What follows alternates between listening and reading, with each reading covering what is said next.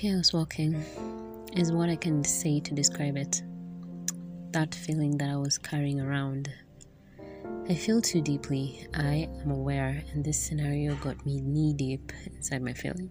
I could barely pull myself out. Got me thinking that I'm not built for this world like everybody else. Once again, I feel too soft and awkward in the midst of it all. At war with life itself, and who in their right mind goes to war with life? He says, get down on your knees. And I still want to stand steady on my feet, defiant. Because of defiance, I am pushed to the wall, and once again I begin to feel. The kind that is too vast and too heavy to be packaged into a podcast, but I'll try.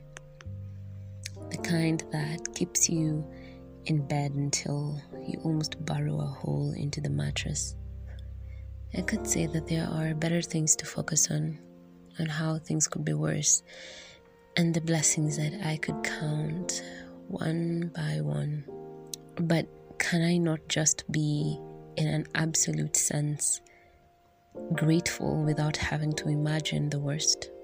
Could it be your story attempt to manipulate reality, to not see it as is? Today on I Hope I Find the Words, let me tell you about something scarier than crabs, the crustaceans.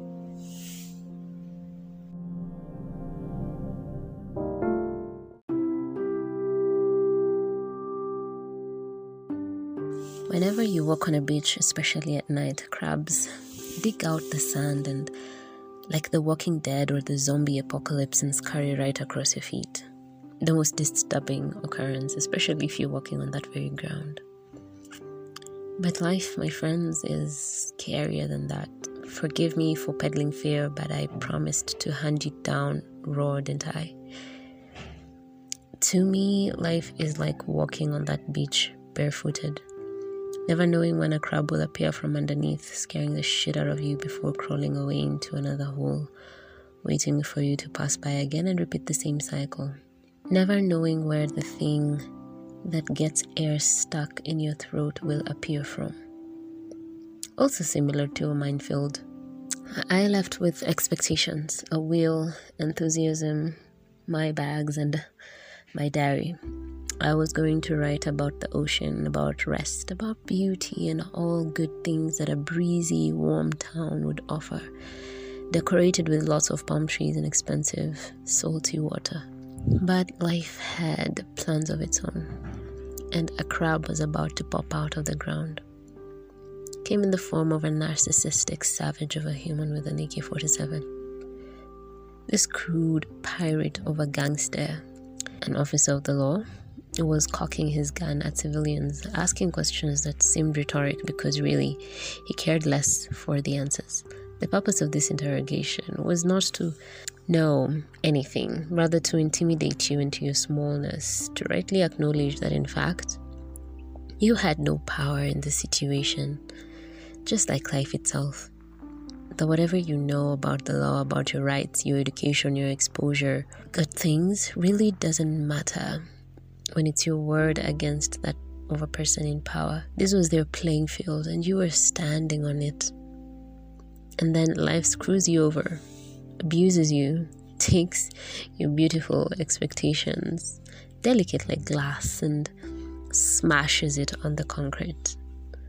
You watch it break, sprawling across the ground in tiny little pieces. Then life with its boots tramples all over this and spits in your face and asks you, did that hurt? What will you do about it? At that point, you scream for help, but your voice gets swallowed up in the chaos. For the onlooker, you are a drunk, a hysterical mad mind with a loose tongue, erratic. They cannot even trust what you say. As a matter of fact, you do not have an AK-47? You must be the criminal. Everyone who shows up concerned wonders why you would provoke life. How dare you question life? And when life, your aggressor, asks you in a narcissistic tone, did I lay my hands on you? Did I slap you? Where? Can you prove it? You sit almost quietly and observe as everything goes to shit. The narrative gets twisted. Coiled up to be about your obnoxious existence, being taught a lesson that you should have learned much, much earlier.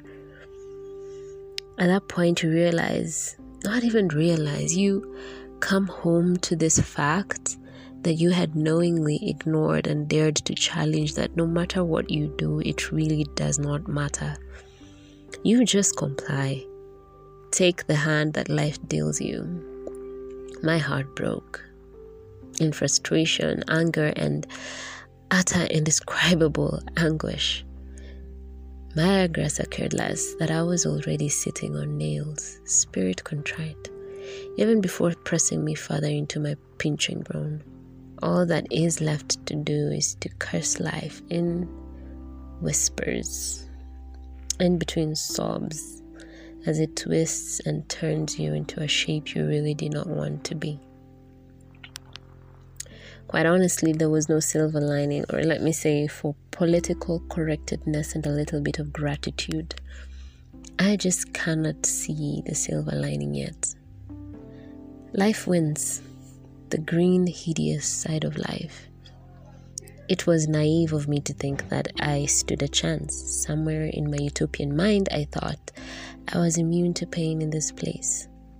The warm weather, serene atmosphere, where the waves give off peace, that my tears would never manage to fall on this shore as well. I was wrong.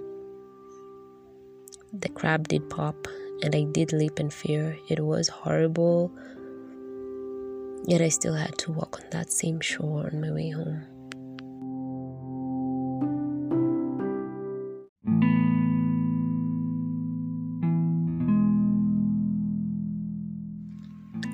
Thank you for listening to this week's episode of I Hope I Find the Words.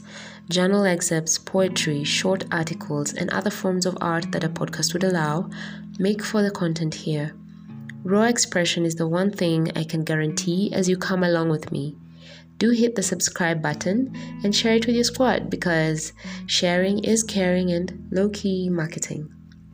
We can connect on our official Instagram handle at FindWordsPod.